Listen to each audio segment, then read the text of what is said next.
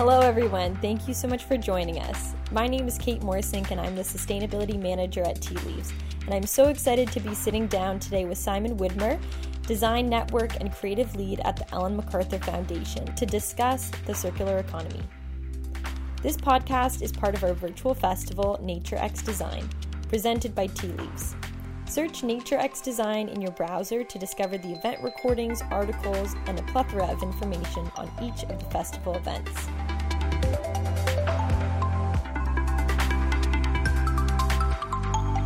Simon, would you give us a little bit of background on your role at the Ellen MacArthur Foundation?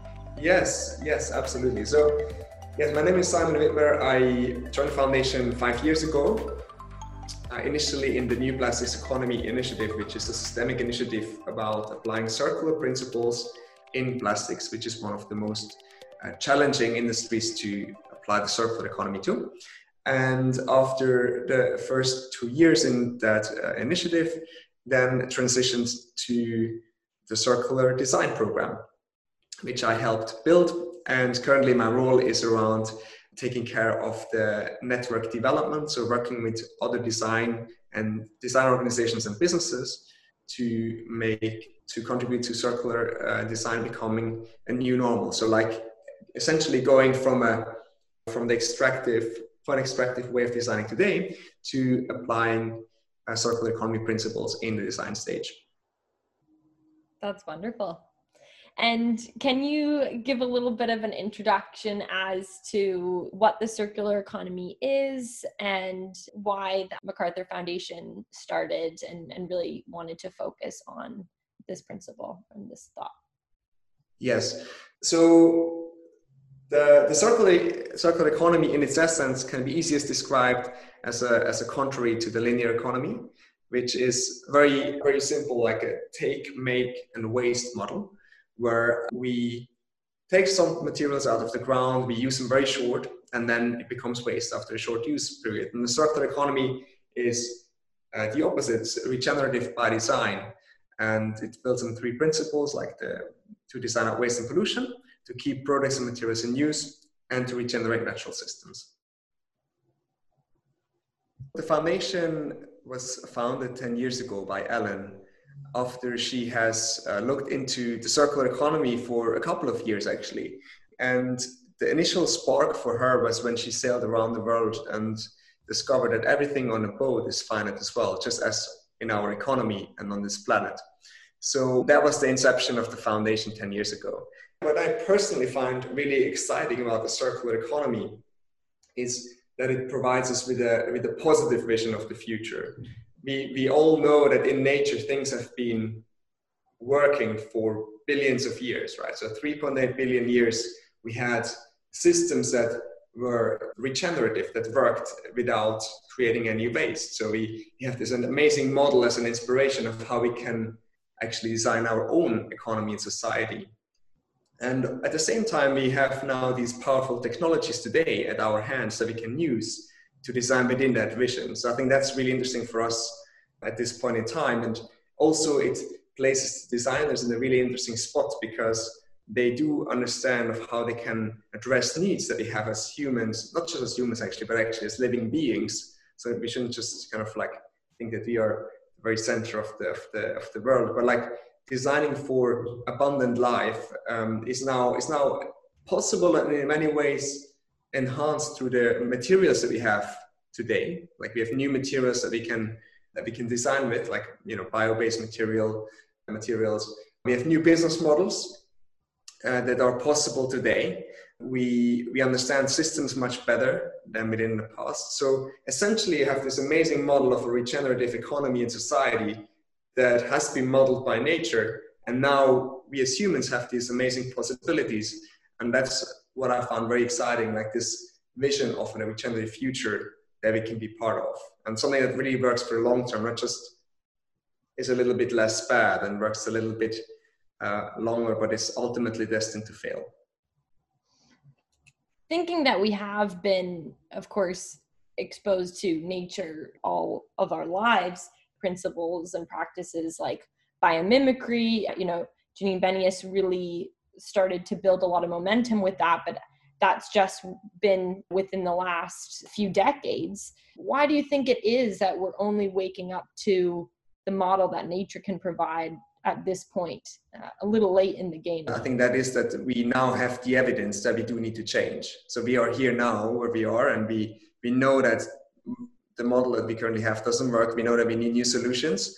It's very evident that climate change is happening, and that even with the current efforts that we have, we are not making enough progress. So greenhouse gas emissions are not falling quickly enough. And we see that regenerative energy is really important, but it's not going to be the only piece that we need to achieve our targets in terms of emissions. So we do see that redesigning the way we produce food, our products, our services, everything around us, that is an important ingredient. So we see the urgency today. It's becoming more and more apparent. I think that's an important driving force behind everything. And there might be other historical reasons why we have not acted earlier, but ultimately, we are where we are, and we have to do the best that we can in this particular point in time. Absolutely.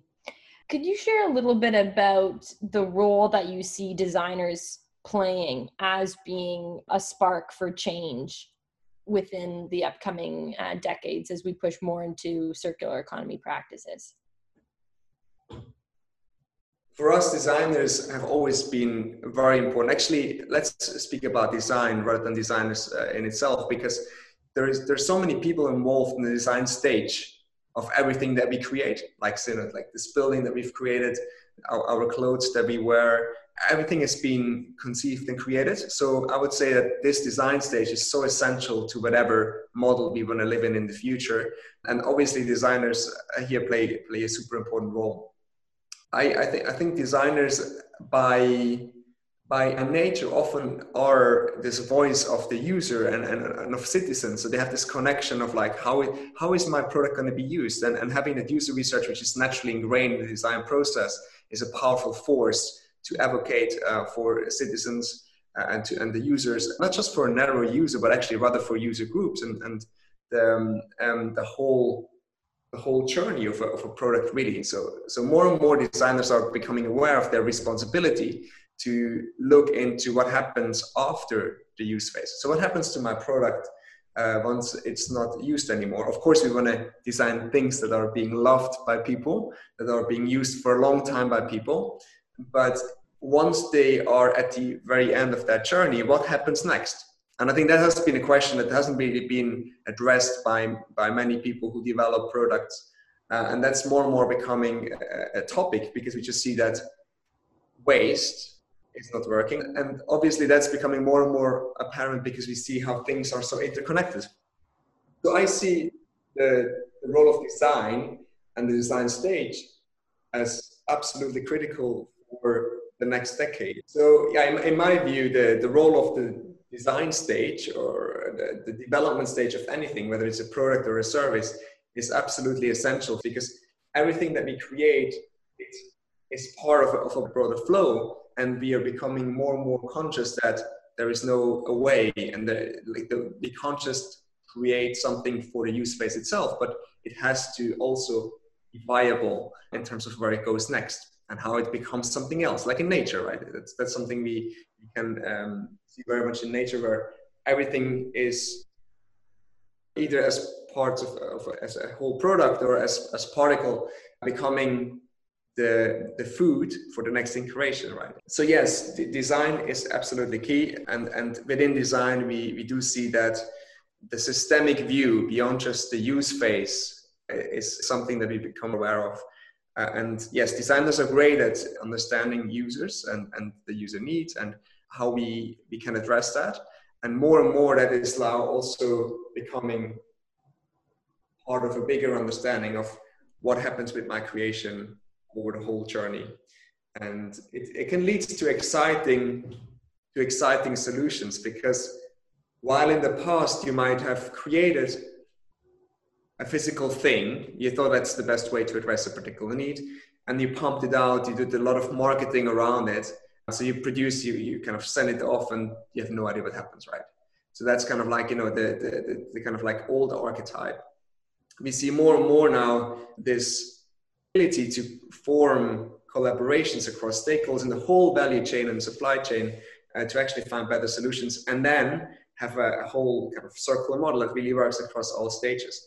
And that paradigm shift from let's just create something and push it out, a physical thing, to actually let's design a solution or a service that addresses the particular need, but where materials flow continuously. I think that's one of the shifts that we are seeing, and that will be an important part of like the success of future designers.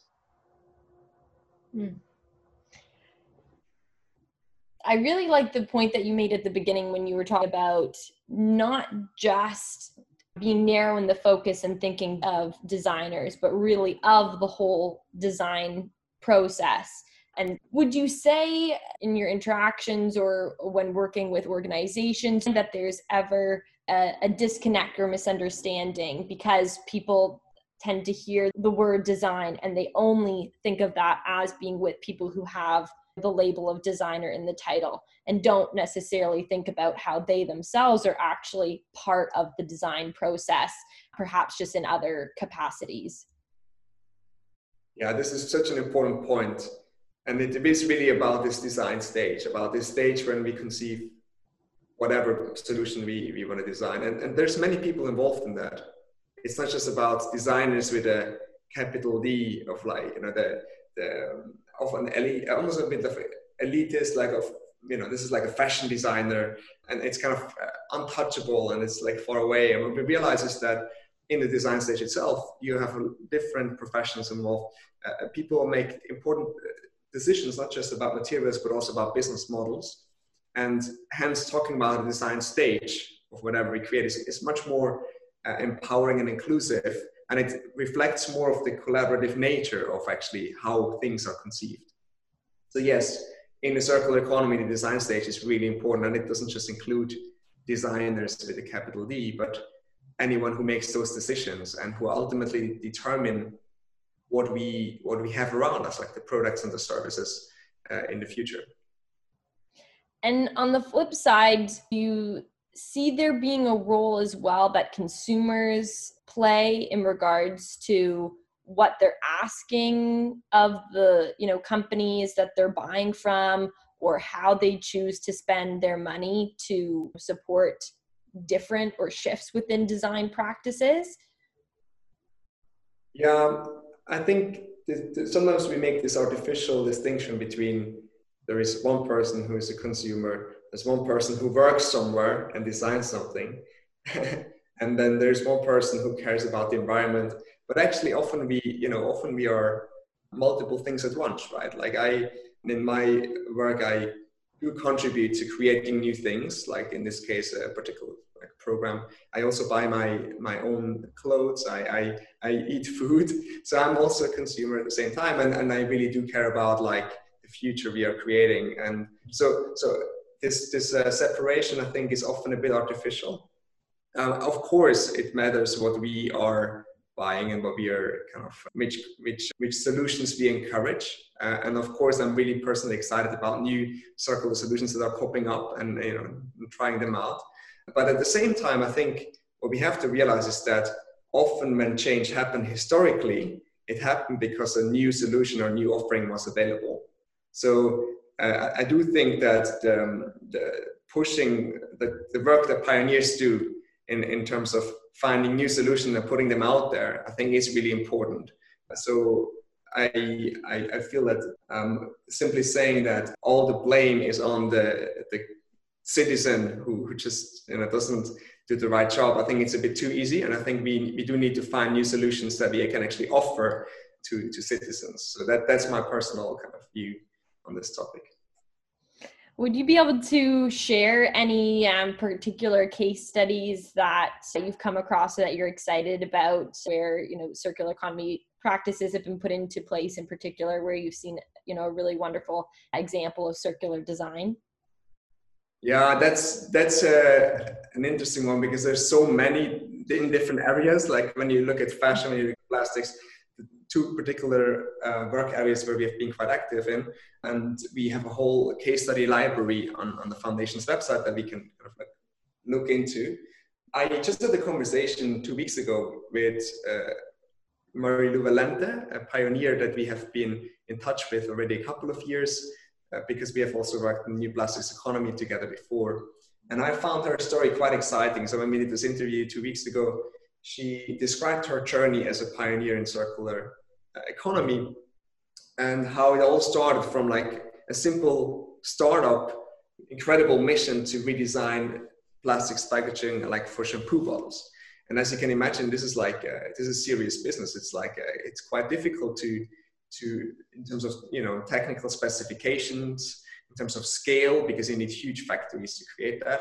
And she also looked at nature as an inspiration, and she developed this completely new bottle that's consisting of only one material, so mono material instead of like multiple mixes of materials and pigments, which makes it much easier to bring it back, to recycle it at higher value, so the economics are better, but also just looks incredibly beautiful. So her example of redesigning from scratch as an individual a shampoo bottle that's fit for the circular economy, but also, you know, it's refillable. You can use the same bottle again and again, which of course is like much better than recycling something if you can just keep it intact with all the energy that's gone into it in the first place. So while there might be so many cases of pioneers who push the boundaries in different areas, I like that one in particular, and it's just top of mind because we spoke recently. What is important to mention is that at this stage, it's not just at this stage. I think in general, this is a journey, and we learn more and more, and there is not like, this is the perfect solution, circular solution, and this is like nothing at all. There's so many different iterations and shades to the circular journey that we can continuously learn. And I think it would be wrong to just say this is the one only circular solution and the best example, and all the others are bad. I think what we can do is like learn from each other and see how this particular product or service is really good on one end, and how the other one is maybe better on the other one, and then we can learn together collectively. I completely agree. And I know we talked about this a little bit before, and you've spoken about how there's a mindset that you adopt, and it's perhaps less about feeling like you're fitting under this certain label and everything has to be in this particular way, but it's more about understanding and reshifting what the brief is when you're creating a product. Could you speak about what you see as being that mindset shift, and how people can think of circular design without having to be too focused on the label of circular design? Yeah, that's a really good point. Like, there's so many good things in there that you just said. Like, but one is that it's not so much about the label, whether something is circular design or, I mean, it's more about what it actually is rather than the label it gets, right? And many things that haven't been labeled circular design are actually really good examples of like how things can be regenerative in the long term, and that's ultimately the goal, right? Like designing product services that address needs, but that can fit into a system that works in the long term. And it's not just extractive model. So you mentioned the mindsets, and I think that's a really important one, because when we look at a mindset of regeneration, it's by nature more holistic. So we look into what is necessary for whatever I create to regenerate. And maybe regenerate is already a word that's too complex to start with, but like, what can we do that flows into something else? What materials can we use that have the ability to go into something else and not become waste? And that is about material choices that we make, because if we, for example, have composites and put materials together with glues, it's much more difficult to separate them at high value than if you have screws, right? So how can we keep the purity of materials and therefore the economics of our design high? Is one example of how we can apply those principles, because then you can see, oh, actually, this design decision actually had an impact on what is possible after use. So really just following the flow of whatever we create is really helpful, because then when we map this out, and systems mapping is a quite helpful tool for that, creating a systems map of our creation, where it goes, helps us identify where currently it might become waste. And then we can re-engineer, redesign those particular issues In this case, that we have combined materials that can't be separated, hence becoming waste and not being of any use anymore. So while the particular challenges might be more technical and more complex, of course, ultimately understanding the journey of whatever you create is important and a good starting point. And then it also leads naturally to the second point, which is about collaboration and conversations with other stakeholders in your system. And that's also something that we see the pioneers apply really well. They look at with whom can I collaborate to make that system a circular one that can work and circulate the materials. How can businesses, organizations, individuals apply these circular principles and use them in that design process? That's actually something I find most exciting about the idea of circular design, because there's not just one way to go or like one simple solution, but there's many variations. And ultimately what we want is like that the outcome is in line with the three principles that we've mentioned before, but ultimately the strategies or the ways to get there are very diverse. And we have compiled a few of the common strategies that pioneers apply, and they range from actually dematerialization in the first place, so finding a new way to address a need without any materials. And one exciting example of that is Algramo, which is a new way to deliver the contents of previously packaged sachets to people. So now you have these little tripods that deliver you a certain amount of soap that you need without any packaging in the first place. So you dematerialize the packaging, to then using different materials. So that can be, for example, algae-based, biomaterials, or it can be technical materials. So technical in a sense of like when you refer back to the butterfly diagram, polymers, so plastics, for example, that are monomers and monomaterials and kept in use rather than compiling different composites or combining different polymers, to other strategies that focus more on business models. So going from short use periods to reuse models and repair models.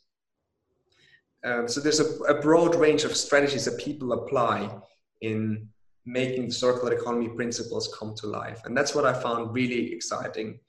And those strategies can be found online on the website as well.